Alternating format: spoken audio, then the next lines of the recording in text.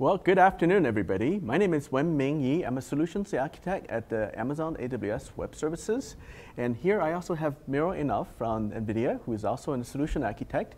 And Miro, you'd like to maybe introduce about some of the things that we've worked together? Yeah, absolutely. So we've had the opportunity to collaborate on multiple projects, including numerous training sessions at Amazon focusing on machine learning and deep learning. Yeah, and today we'll be talking about our latest collaboration focused around the unique challenge that the new biosphere buildings in Seattle are presenting to the horticulturalists who work there. Yep. So our agenda for today. Yeah. So first of all, we'll do an introduction and we'll show you a video of the Amazon spheres. If you haven't been to our new building, I definitely would encourage you to stop by when you're visiting Seattle. It's one of the new attractions of Seattle. And then the second part we're going to go into is a new approach of which we are using the state-of-the-art deep learning methodologies to look at and analyze some of the more complex data streams that's coming from the sensors, hundreds of sensors of the building. And finally, we're actually going to look at the architectural design from the systems perspective. So there's really two architecture we're going to be talking about. One is the deep learning architecture, and the second is the actual systems architecture in the cloud. And finally, we would like to tell you a little bit more about the results, which was actually quite impressive. And since it's a very adaptive solution, it's able to filter out a tremendous amount of false positives.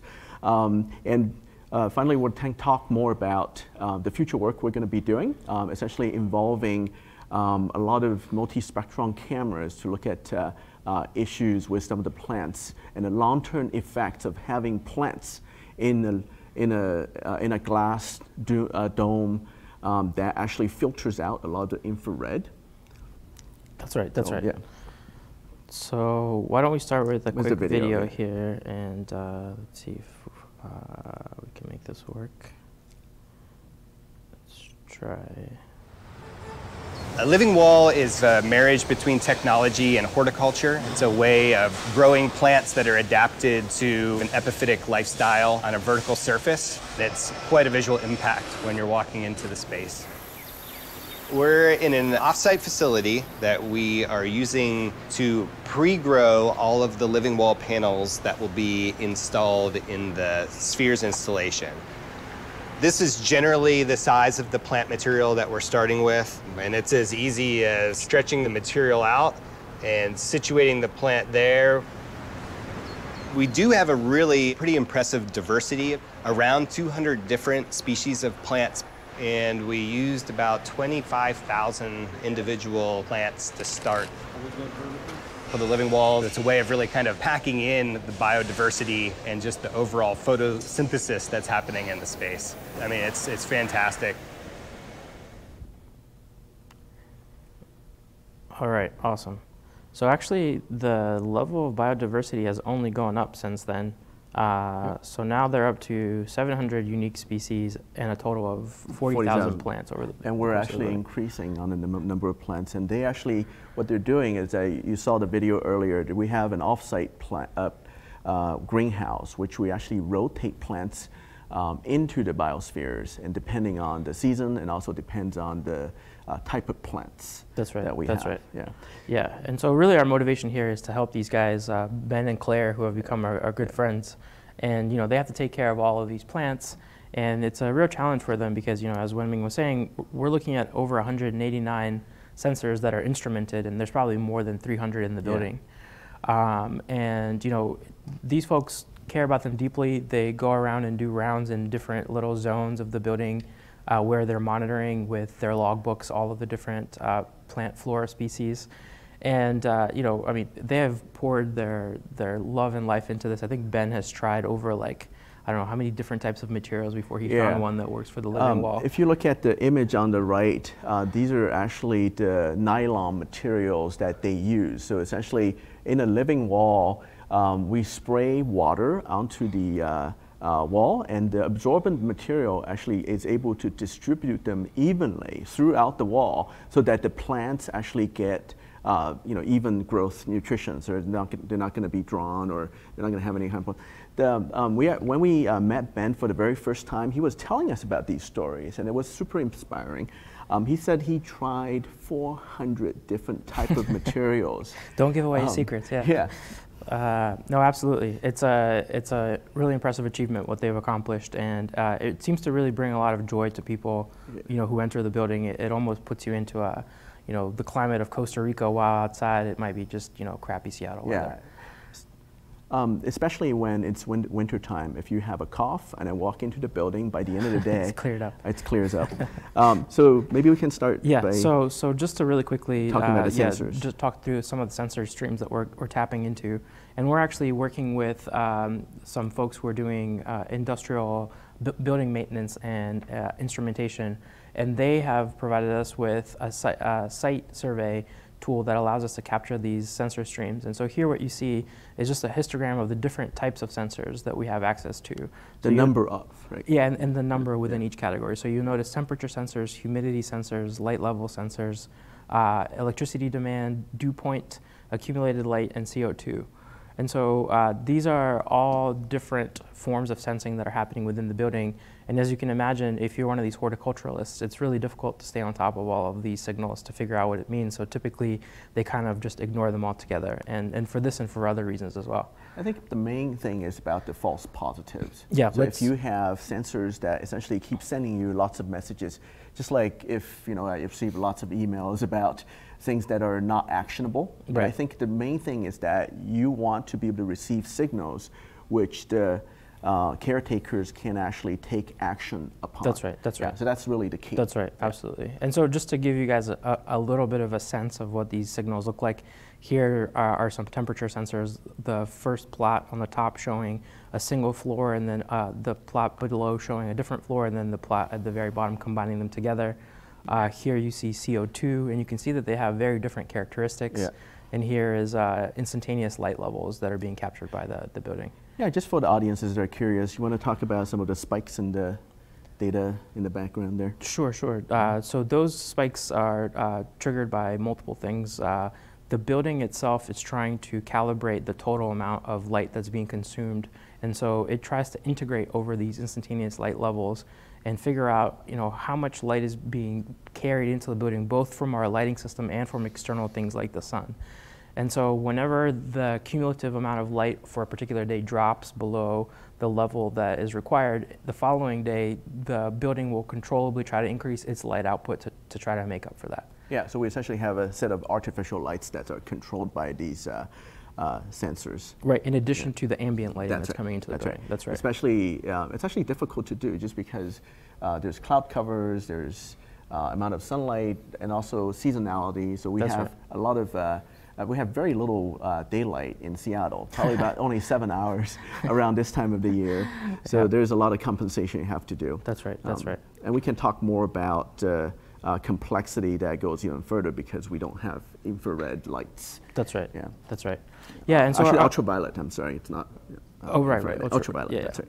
So just to sort of recap, all of these sensor streams are coming in, and at this point, they're being orchestrated by this building management system, which allows you to sort of set various thresholds and set points if you wanted to build alerts for yourself for the different levels and activations of the sensors here. But as you can see, there's so many complex data streams that it's really difficult to come up with any kind of heuristic way of putting together some sensible boundaries or fences around logical behavior. You've got hundreds of sensors to manage.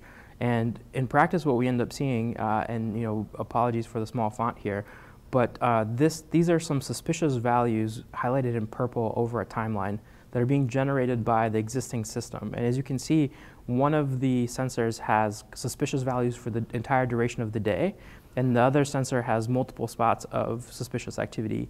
And when you actually look at the data coming during this time, it turns out that one of these sensors was just improperly configured, and the other one I think was just being obscured by a leaf. Yeah. Once again, there's 196 that we can actually have access to.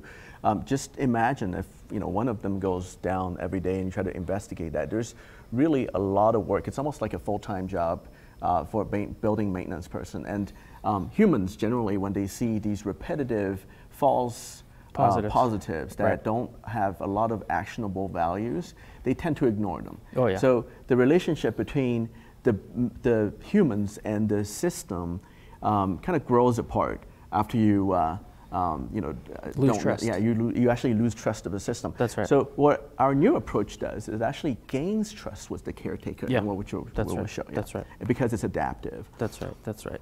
So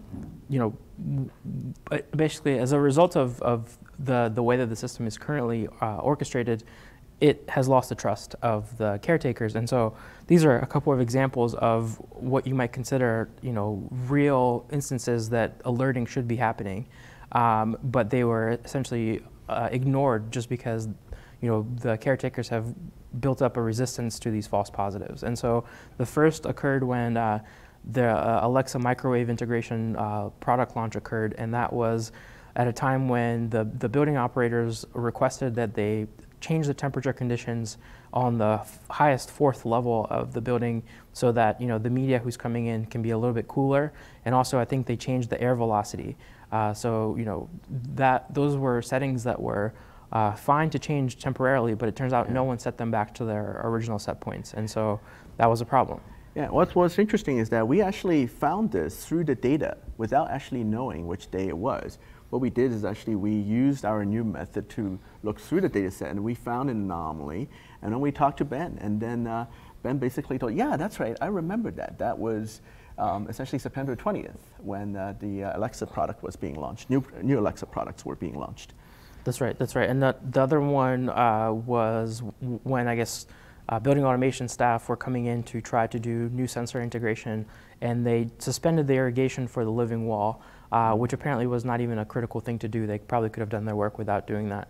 Right. But it turns out no one, again, remembered to turn the water back on, and so the plants basically went thirsty for 24 hours, which isn't the end of the world, but it's not a good thing either when you're trying to maintain all these crazy species. Exactly. And so essentially our approach to this problem, now that we've sort of covered the challenges, is to try to bring best practices from modern AI to this. That's right. So I would say, for our audience here, which is an architectural track, so I think a lot of folks are actually new to machine learning and deep learning. So our particular session is really aimed to help you understand what's coming next, which is how AI is going to change how IoT systems will operate, for one, and how you can actually save money and also build a really good relationship between the users of your product. It's really about the user experience. Exactly. But at the same time, we also need to look at the hardware and also how the software is being deployed.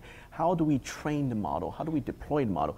This is essentially what our session is really aimed to achieve. If you don't necessarily understand the deep learning, the details of deep learning, don't worry about it. We'll actually have other sessions which we will go into a lot more details of that. That's right. That's right. Yeah. So I think the first thing that I want to point out is that we talked about the losing trust with the traditional system, which are essentially threshold-based or rule-based. The new methodology or using deep learning, it's adaptive. The system is adaptive so that it cuts down the false alarm rate dramatically. Mm-hmm. So what ended up happening is that Ben and Claire when a signal is generated, they'll look into it and they go, hey, what is actually wrong? So they're actually more motivated to investigate. They have their curiosity back. That's right. The curiosity is really what's helping. And also, there's a lot of these systems can be real time and very low cost if you implement them correctly. That's right. That's right. And we'll try to give you guys a little bit of perspective on that as well. We can talk about how we balance the cost by moving the inference into some of it in the cloud, and maybe some of the inference could actually be in IoT edge devices, which you would actually be putting them inside the building. Mm-hmm. And finally, it's also about scalability. So we're talking about a few hundred sensors here. So there are, let's just say, imagine 5 years from now. So a lot of the buildings will have a lot more sensors, right? Probably thousands and thousands. Mm-hmm. So the deep learning architecture we are talking about here is very scalable, but we also want folks to understand what are the options that you can minimize the cost. That's right. That's Yep. right. Okay, so with that, let's talk a little bit about Deep learning? deep learning, yeah, and why we're choosing this approach. So for folks who haven't, looked at this before, it's just a high-level explanation that just is meant to say that artificial intelligence is sort of the broadest context, and it's meant to capture, human-level intelligence across multiple tasks and multiple domains. We're very far from that, I think we can all agree. Yep. Machine learning is just sort of the subdomain where we're trying to develop algorithms that can improve themselves and learn from data.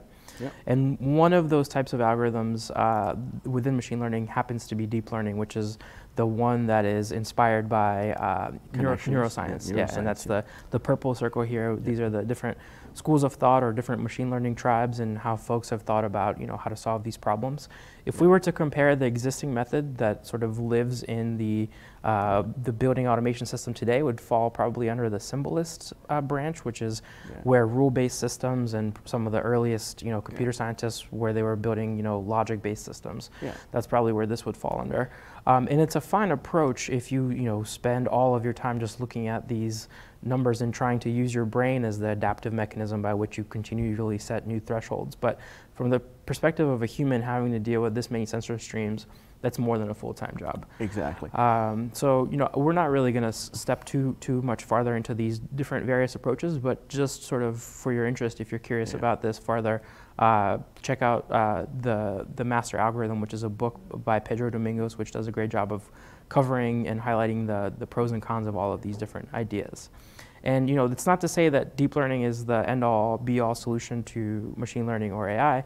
It just happens to be probably one of the best methods that we've seen up to date at absorbing learning at really high scales. So in this plot, essentially what you're seeing is that many of the traditional approaches, as the data set size increases on the x-axis, they learn and they learn, but they sort of get saturated after a while. And then with deep learning, it doesn't really make sense to start building these large neural network fabrics until you have a lot of data, but we don't have that problem. We have tons of data. That's right, especially for IoT, where you generate tons and tons of data. So having more data is actually a good problem to have. Part of it is also that deep neural nets are able to capture much more complex models. Exactly, because some of the models that we built for machine vision have hundreds of millions of parameters, right? Instead of just a few parameters of the traditional methods. And also, all of these parameters are sort of woven together. Exactly. Unlike something like maybe like a decision forest made up of decision trees, or a random forest, or a gradient boosting mechanism where the trees don't really talk to each other, and so. It's a network. This is like a very powerful paradigm. We're just starting to understand why they work so well, but empirically we're observing that they do great. It doesn't hurt also that it's inside of our brains, and it's kind of like a proven proof point, right? And one of the difficult part of deep learning that we're still doing a lot of research on is the fact it's not as interpretable. So for example, decision trees we talked about here, but which branch it's going through. We know how the machines actually make those decisions. That's why when the system detects a signal, that signal would have to be explained somehow by a human. It can be difficult by looking through the system. However, with the human experts, they would be able to explain it to you. That's right. That's right.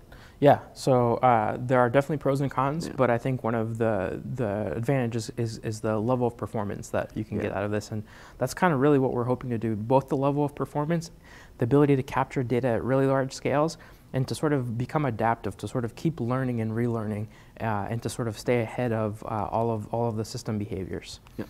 So the specific type of neural network architecture we're going to be using for this problem of anomaly detection, or basically finding surprising things in the data, is known as an autoencoder.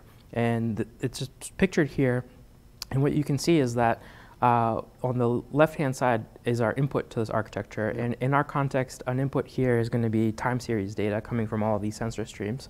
So you can think of each one of these neurons as receiving a single timestamp of a particular sensor data point. And as you can see from this architecture, the data flows from the left to the right. And so the input comes in on the left, and it's sort of forcibly compressed into its narrowest stage, which is known as the bottleneck, where the data has to sort of become condensed and summarized.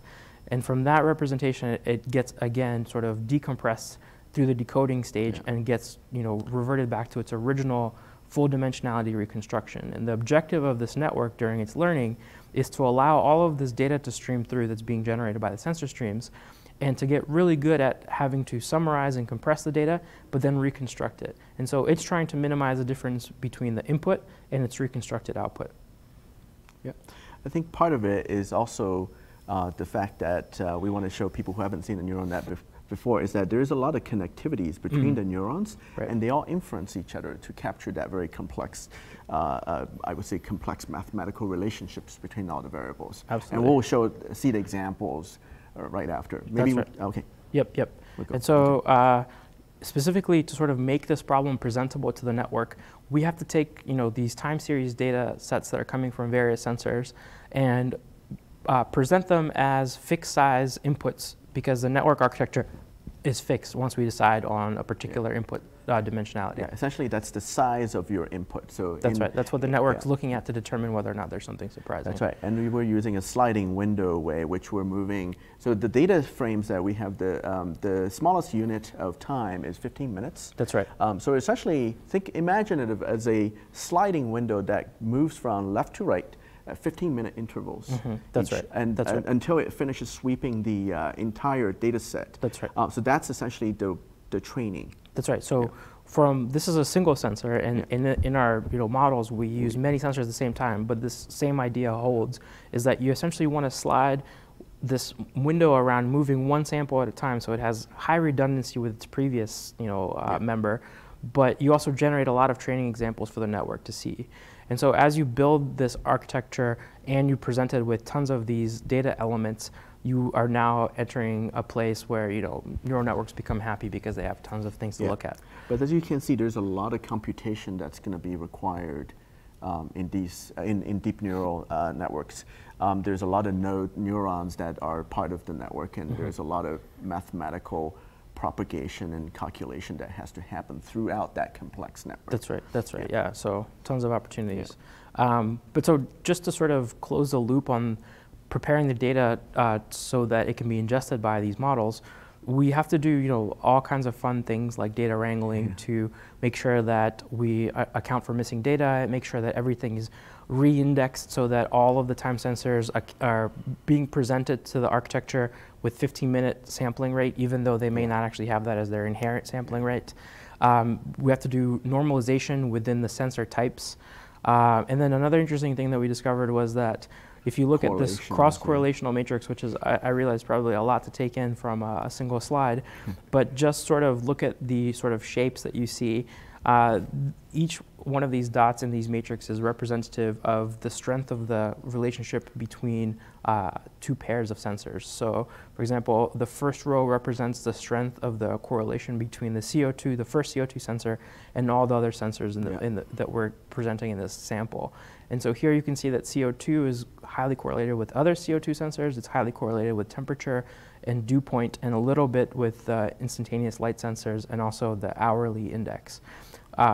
And interestingly, it turns out that the behavior of correlation, or sort of the relationships that we see between these sensors, is different in the weekdays than in the weekends. And primarily that seems to be because in the weekdays there's a lot more people present. A lot more folks from Amazon are coming in to take a break and meet their friends. And so the CO2 activity actually ends up being much more correlated with other parts of the activity graph. And so for this reason, we decided to focus our first sort of model building research just on weekdays. And also on the weekends it's actually closed. So they're open on every third Saturday to the public. Yeah, that's or right. something. It opens once a month to the public. Right. And of course you can find an Amazon employee that can take you to the spheres during the day. That's right. Any day during the week. Yeah. But I think from the perspective of the caretakers too, the daily activity is probably the thing where most of the anomalies are likely to happen anyway. And the other thing is that Ben has talked to us about is that on the weekends, if a sensor creates an alarm, he actually has to go in. That's true. And fix it. That's right. Yeah. So we'll also build models for the weekend. That shouldn't be a problem. Okay, so this is just another sort of way to visualize and think about this data. So again, just to recap, we're chopping up all of these pieces of data coming through the sensor streams and presenting them to the network in the sliding window format.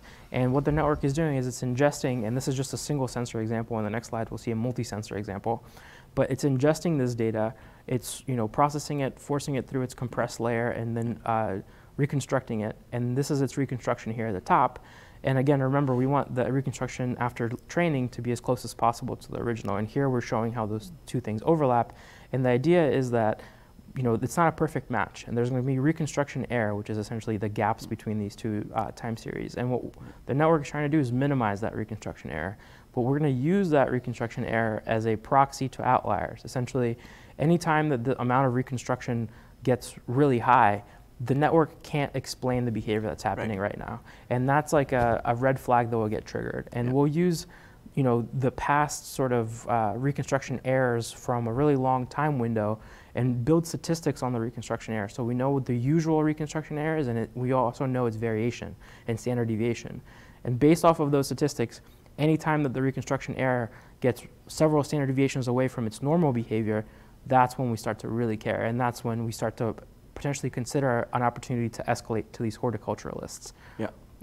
So in essence, to kind of summarize in a more general term, which is if I were to, as a human, to look at data, so I would look through, maybe historical data from last year or so. I've trained myself on a more compressed model, meaning that I know there's a few things that I care about when I see as an anomaly, because I can't remember all of the data. So just somehow in my head, there's this model. When I see this, there's, that's called my experience, right? That's so right, I compress my experience. And when I see that, when you put new data through me, through the model or through me, I'll look at it and go, hey, it kind of looks, it looks about normal because I see certain features. Essentially, that's what the autoencoder is doing. It's so if you look at the middle layer where you have the bottleneck, that's where it's really summarizing and saying, hey, those are the most important features that I look at. So for in this example, I'm seeing a little bit of maybe early afternoon traffic and a little bit of late afternoon normal. Like cloudiness or something like that. So it's having to figure out a condensed representation of an entire day.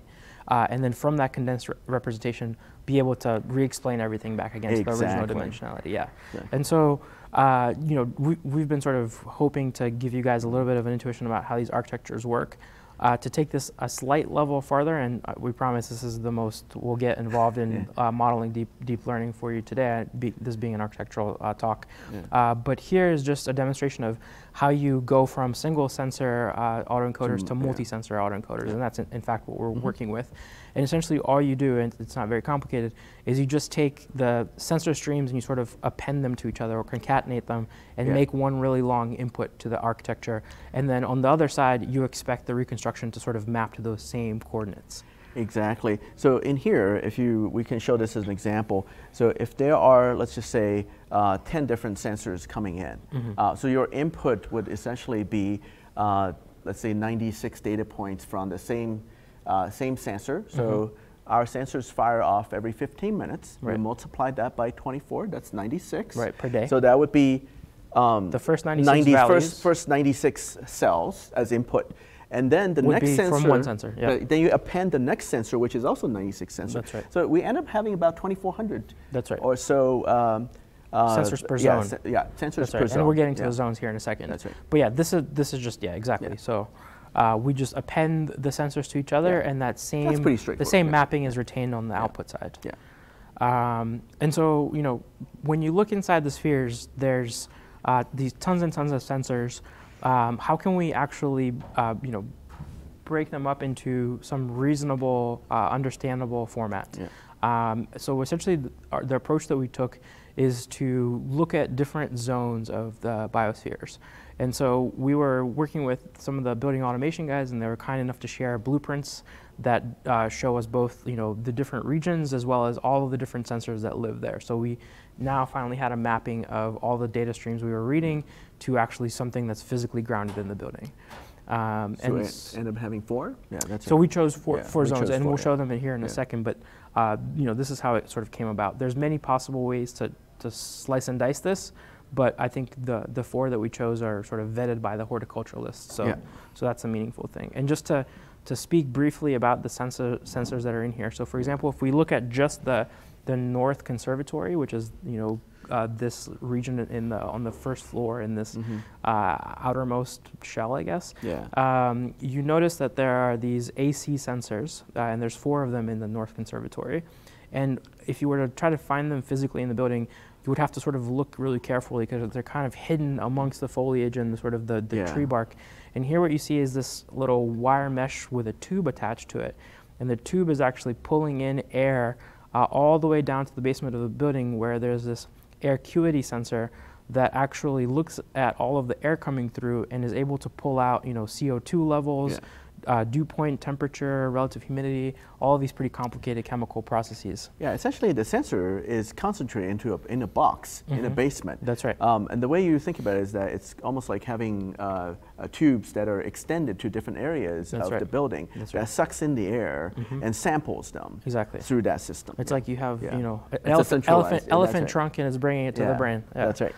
And so we also have quite a few of these instantaneous light sensors that are distributed in the building. And so those are the ones that are labeled DLI, which I haven't highlighted here, but they look something like this on the right-hand side. Yep. And so, we're basically getting, I would say, 5 different types of data reliably from all these zones: CO2, relative humidity, dew point temperature, and instantaneous light. Yep. And so here, if now that have kind of had a chance to think through some of this stuff and met again with the caretakers, we decided to chop things up into these following zones. So there's in blue here is the North Conservatory, the one we just talked about. On the other hand side, on the next floor, is the South Conservatory.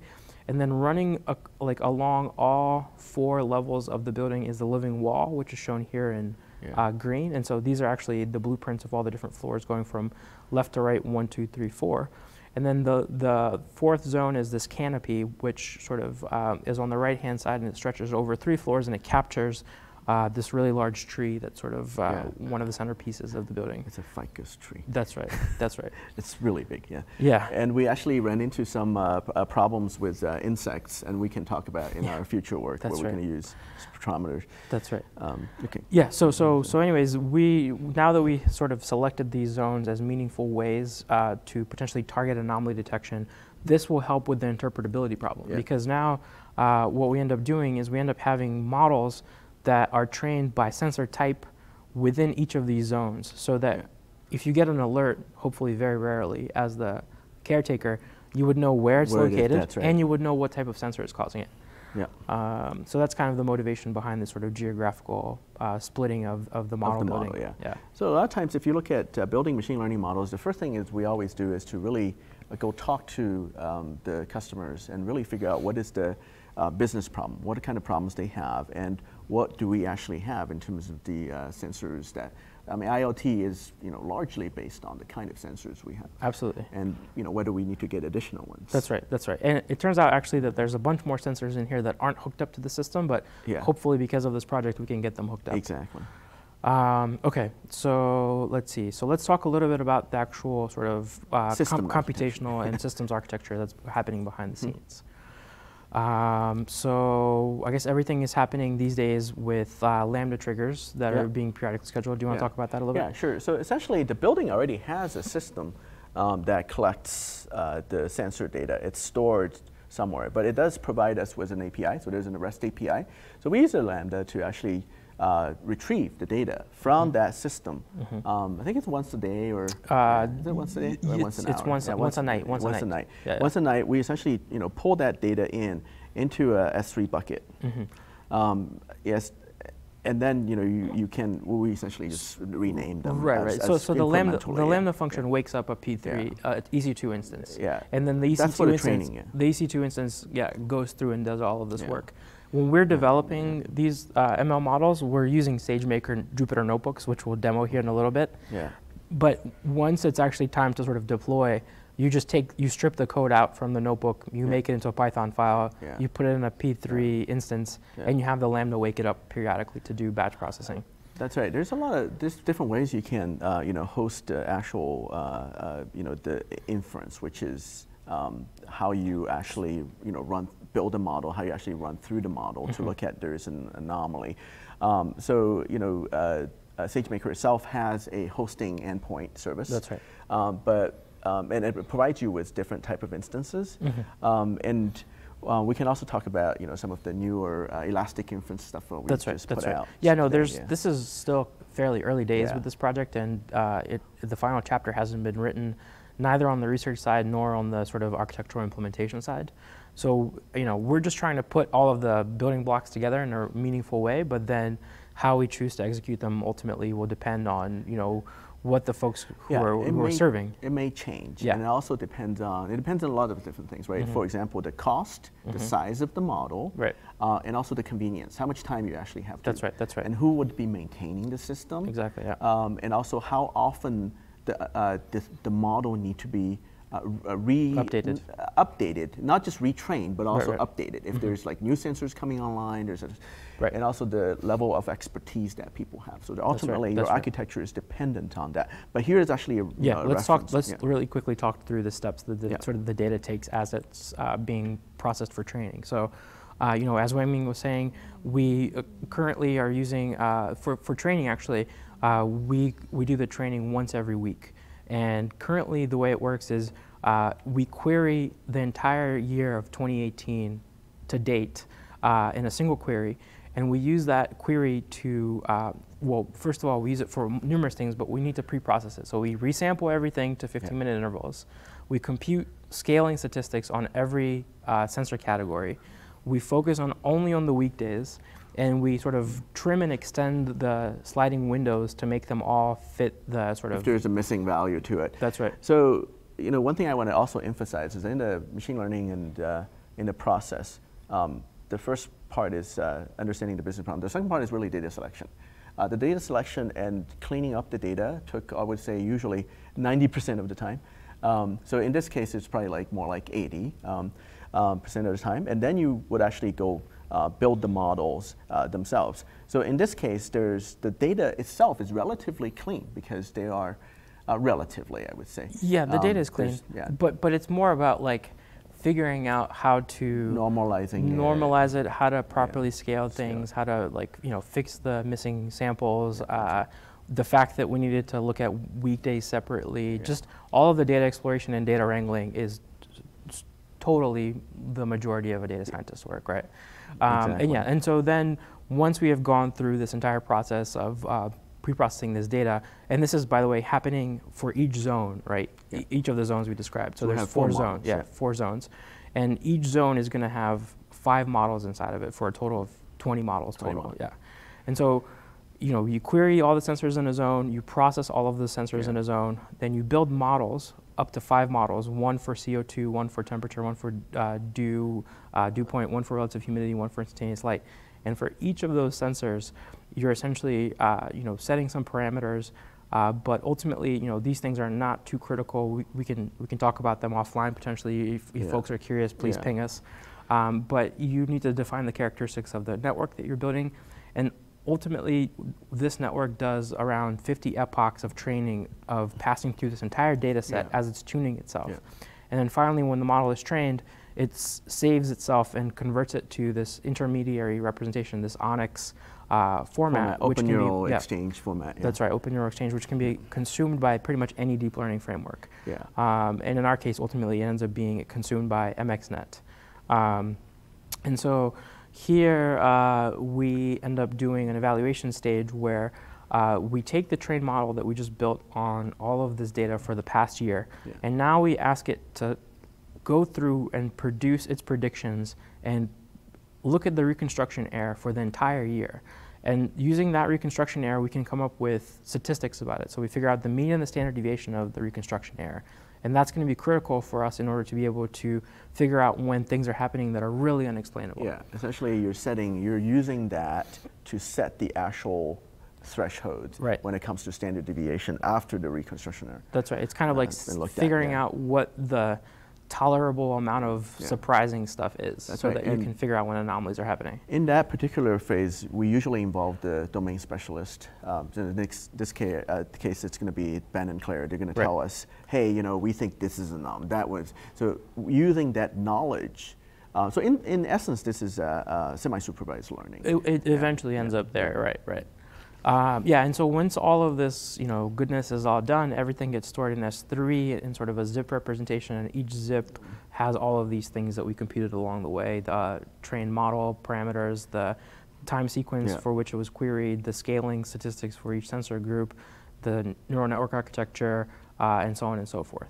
And this essentially is, again, running on a P3 instance these days with, we're actually parallelizing the training part. So each GPU is training one zone.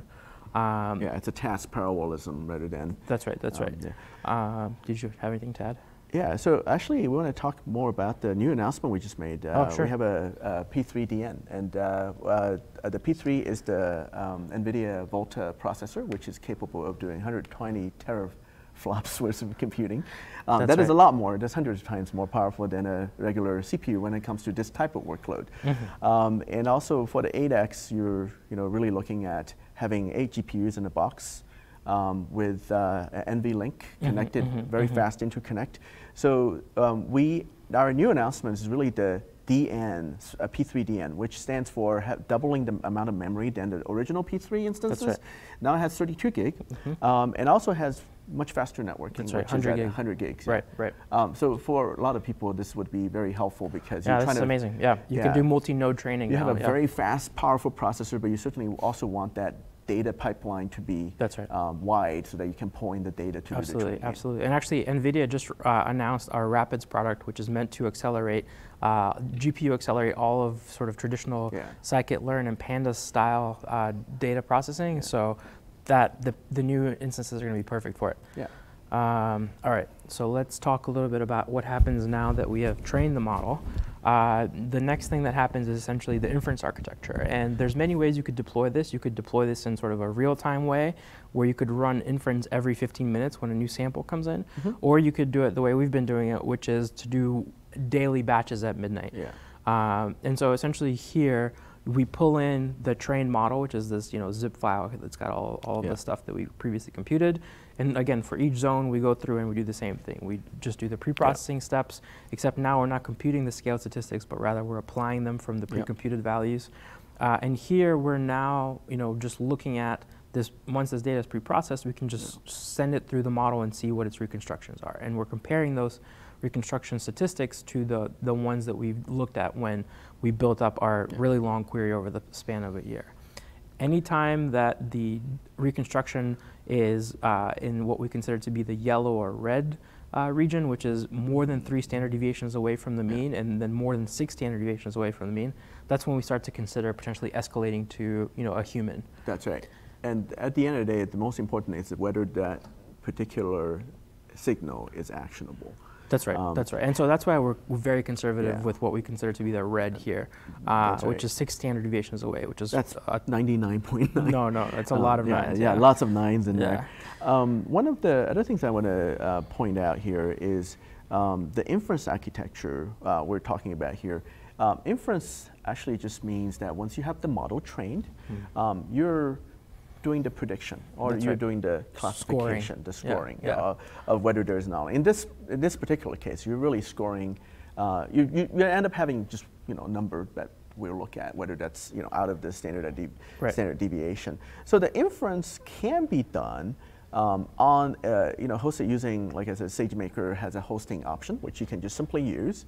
It can stand up a CPU instances or GPU instances. So for what we are doing here, a CPU is probably sufficient. But when it comes to images, you might have to consider having a GPU-like instance. So today we actually announced Elastic Inference EC2 instances. So the idea is that you can rent a fraction of a GPU. So if you're not going to use the 125 teraflops worth of power to constantly doing these kind of predictions, you could actually rent a smaller one. So the smallest instance is 8. I think it's 1 teraflop. 1 teraflop, 32 bit, yeah. So it's probably 1/16 of the cost of the size of a regular GPU. Right. So essentially, you rent a smaller piece, and then if your inference is not a heavy load, you could essentially paying just 10-20 cents for these things, rather than paying for the full unit, which is $3, I think. That's right. Three That's or $4. right. Yeah. So elastic inference Yeah. would be a great architecture to use Exactly. with this. Once you've trained your models and Yeah. now you're streaming small pieces of data through, it's a good thing to use for that. Another thing about inference is that it's very scalable horizontally as well. So let's just say I have 20 models. So each of them, I could host, multiple models on one instance. Yes. I could also host them across. Let's just say I could run 20 of these P3s that have really heavy workload. Right. And if I want to scale up even further, I could. Essentially, they're more or less very horizontally scalable. Oh yeah, absolutely, absolutely. For inferences. That's right. And also, I want to emphasize the fact that the majority of the cost, a lot of times people think about the cost of doing machine learning and deep learning is the training. It's actually not quite true, because when you do the training, it takes about maybe a few minutes to a couple of hours. Maybe the longest training for our recent project, which is the shoe game project, it took about 2 days and 5 hours, and that's that's a rare. Yeah, that's exception. rare, right? Yeah. So you'll never go over just a few hours. But if you, let's just say you have a website, or if you have these really large IoT projects where you have millions of sensors, you could potentially save a lot of money by building the right inference architecture, and also being able to just scale without having to think Absolutely. about it. Yeah, and as we talk about here towards the end, there's also comes a time when you may want to sort of graduate to on the edge devices that are doing the processing there, so that you don't have to be constantly sending data around. And especially once you start dealing with Images, things like cameras, That's right. yeah, it makes a lot of sense to do it on-prem. And we'll get to that in just a second. Sure. Just to sort of close the loop here, up till now, everything has been in the domain of unsupervised learning, and that just basically means that you're not, there's no human supervision up to this point. But at the very end of this process, whenever an escalation occurs, whenever we think that something surprising or potentially anomalous has happened, it gets sent up to our caretakers, to the horticulturalists, and typically this is only for instances of things that are in the red, in the red domain. And they're asked to assign a label, like, was this an anomaly, yes or no? Things just get sort of added to a backlog for them, so they don't have to do it in real time. And then in addition to that, they can assign an outcome to it, like what kind of an anomaly was it? And this is things that we're going to take and try to build anomaly classifiers, so that when anomalies get popped up from this architecture, this sort of unsupervised architecture, they'll get propagated to a supervised model that will be able to say, okay, I think this is an anomaly, yes, and then what specific type of anomaly do I think it is? Yeah, essentially it's cascading that. Right. Hopefully lead to more actionable stuff and interpretability. Yeah. That's right. Okay, and so let's try to, we've only got 11 minutes here, so let's try to move quickly. This is just, for folks who are curious about how you might be able to trigger something similar, this is how you sort of would design a Lambda function to wake up your EC2 instance, for example, in this very simple example. You're just spinning up it every night and turn it off. That's right. And you can certainly use an API to call the SageMaker training API directly, but it has to be one of the algorithms. But let's just say our stuff is like custom. Right. One of the easiest ways to do it is to just spin up an EC2 instance. So in here, the way it works is that you create a Lambda function, and then you create an event in the CloudWatch. Event source, event source. So inside CloudWatch, you can select a scheduled event. And then you send it to the target Lambda function, and then you suddenly have a very simple kind of a cron job like system. And then when you want to shut it down, you can have send it a message to a Lambda function and shut it down. Yep. Awesome. All right, so let's just really quickly do a very brief demo of the notebook that we built to show you guys some of this stuff. So let's start maybe just by regenerating this figure so you guys can see that this is actually a live session here. And again, this is just our correlation matrix that's showing the weekday versus weekend behaviors. But let's do something more interesting. So here we're going to actually train a model on the fly. And actually, before I do that, let me show you just a couple of days of behavior, just so you can get a feel for it, what it looks like when it's all been sort of flattened out. So this is what our samples look like that are being fed into the architecture. And the first 4 of these are the CO2 sensor values. So in blue is 1 day's worth, then in orange is the next day, and then green is the 3rd day. So these are 3 different days, and then there's 4 different sensors of the same type, the CO2 sensors that are in this I think this happens to be the South Conservatory Zone. And so after the CO2 sensors, I believe are the temperature and dew point sensors up here. And then after those are the relative humidity. Oh no, these are instantaneous light, and then relative humidity is up here. Yeah. And then we've also got some things like external conditions, like what the temperature was in Seattle. And then there's other things too, like I think this is the external humidity. Yeah. And then we have another indicator variable here that just basically shows you what hour of the day it was. Yeah. And whether or not it was, what day of the week it was. Yeah, essentially, this is the input for the autoencoder, where you're kind of concatenating all the stuff together, and you're passing it through the neural net. And typically, the autoencoder would only see a single one of these, and I'm just showing you 3 just so you can see the diversity over multiple days. So this is what the kind of thing that the autoencoder would be getting as input. And so now let's actually build and train a model, and you guys can actually see the training happen in real time here. Okay, and so here is the definition of our architecture. So in this particular case, we're getting in 2016 features because we've discarded some of them for the purposes of sort of throwing away things that are negatively correlated with this particular experiment. And this happens to be a CO2 targeting model. So this model is trying to learn how to look at all of the data, but then only really reconstruct the pieces that belong to the CO2 sensors. So it has a chance to learn from all of the sensors, but it's only accountable for reproducing the CO2. Right. And so its architecture is sort of ingesting 2016 samples. Then it's sort of doing a kind of a funky thing for an autoencoder. So it's starting out fairly wide, then it's going even wider to give it a chance to learn from all of these interesting relationships. And then it's sort of repeating that for one more stack, so it's wide, wide, and then original size, and then really narrow, and then reconstructed. That's right. So there's many variations you can play with. This is one that seems to be doing quite well. And that's essentially the job of a data scientist, which you're actually... And it just finished training, by the way. Yeah, great. That's really fast. Yeah. So let's take a look at some of its outputs here on a couple of days. Okay, so here are just randomly sampled days from the data. Yeah. And you can see that it's basically getting really good at reconstructing the CO2 sensor behavior. So in blue is the original data, and in red is the reconstruction. But we have no anomaly here. There's no anomaly here. But all of the other sensors were basically not accountable for in the reconstruction, but they were potentially used to build the reconstruction just for the CO2 sensors. Right. We're including that relationship, but we're not using it. And here you're just masking it out. That's right. And you can just see that it's actually gotten fairly good at reconstruction because there's different kinds of behaviors that are going in here, and it's able to map most of them. Yeah. So I think beyond that, these notebooks we're happy to share with folks who are interested. Yeah. But we'll sort of pause there and come back and try to wrap up, just because I know we're getting tight on time. Yeah. From a results perspective, what we just showed you sort of consistent with what we're seeing for different kinds of sensor groups. Oh, make it big. Yeah.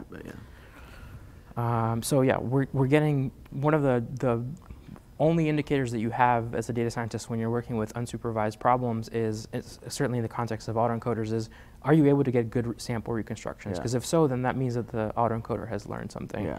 And when we inject anomalies into these reconstructions artificially, they also throw up really high reconstruction errors, which is good because it means it's working well. Yeah. And then they're actually starting to find things for us. Like this is one of the things they found, which was apparently, so this is something that came out of the system, and then we escalated it to Ben and asked him about it, and he said, nice catch. We altered the climate to encourage the blooming of our Amorpholis titanium plant. Yeah. The corpse flower, as it's also known, is accustomed to warmer temperatures and higher humidity than the normal sphere's operating parameters, which is incredible because they're already trying to sort of maintain the microclimate of Costa Rica. This plant apparently needs even more humidity and I don't know. But in any case, the system seems to be already producing some fairly interesting and fruitful results. And we look forward to improving it and working with the caretakers to help them further. And once again, this really shows that it's the machine learning model is building trust with the caretaker, which would make your system have a much better user experience. Exactly. You want to talk a little bit more about future work? Yes. So we're just actually starting to work on this. So at the very beginning, we actually wanted to do having camera imaging for the living wall. What turns out to be fairly difficult is that images are just, plain cameras don't necessarily reveal a lot of the interesting things that are happening with the plant. So it turned out that there are these type of multispectral imaging that can actually catch diseases of the diseases of the plant stress. It actually show different colors that it would be much more useful than the traditional, just like a GoPro. RGB, we actually try to use a RGB system. So another piece which I want to talk about, which is edge processing. So we talked about doing that inference or that evaluation in the cloud. But if you have an area where it's remote, let's just say we're in a greenhouse, there's no internet connectivity. For example, if you're in a desert somewhere. That's where I love to grow my plants. Yeah. Okay. You would probably have to have devices or I would say hardware that's powerful enough to be able to do that type of inference, especially for images. So to give you an example, I ran image inference on object detection on a Raspberry Pi. It took about 201 seconds to interpret one frame. This was YOLO, right? Yeah, this was YOLO, YOLO model we did. And then we tried it on one of the more powerful machines on an ARM processor. It took, I don't know, 30 seconds or so. And then on the GPU, this is actually a TX2, which is $200 little GPU device. Size of a credit card. Size of a credit card. It's able to do that at 3 frames per second, which is actually, it's a 0.3 second to actually do that interpretation. It just tells you that GPUs are absolutely necessary for any type of image, machine learning image processing. That's right. Another part which we want to talk about is that a lot of these edge devices are relatively weak in terms of power when you compare it to the machines in the cloud. So for example, I'll give you an example. This TX2 is capable of doing about 1 teraflops. Yeah, it's about. Is it 1 teraflop?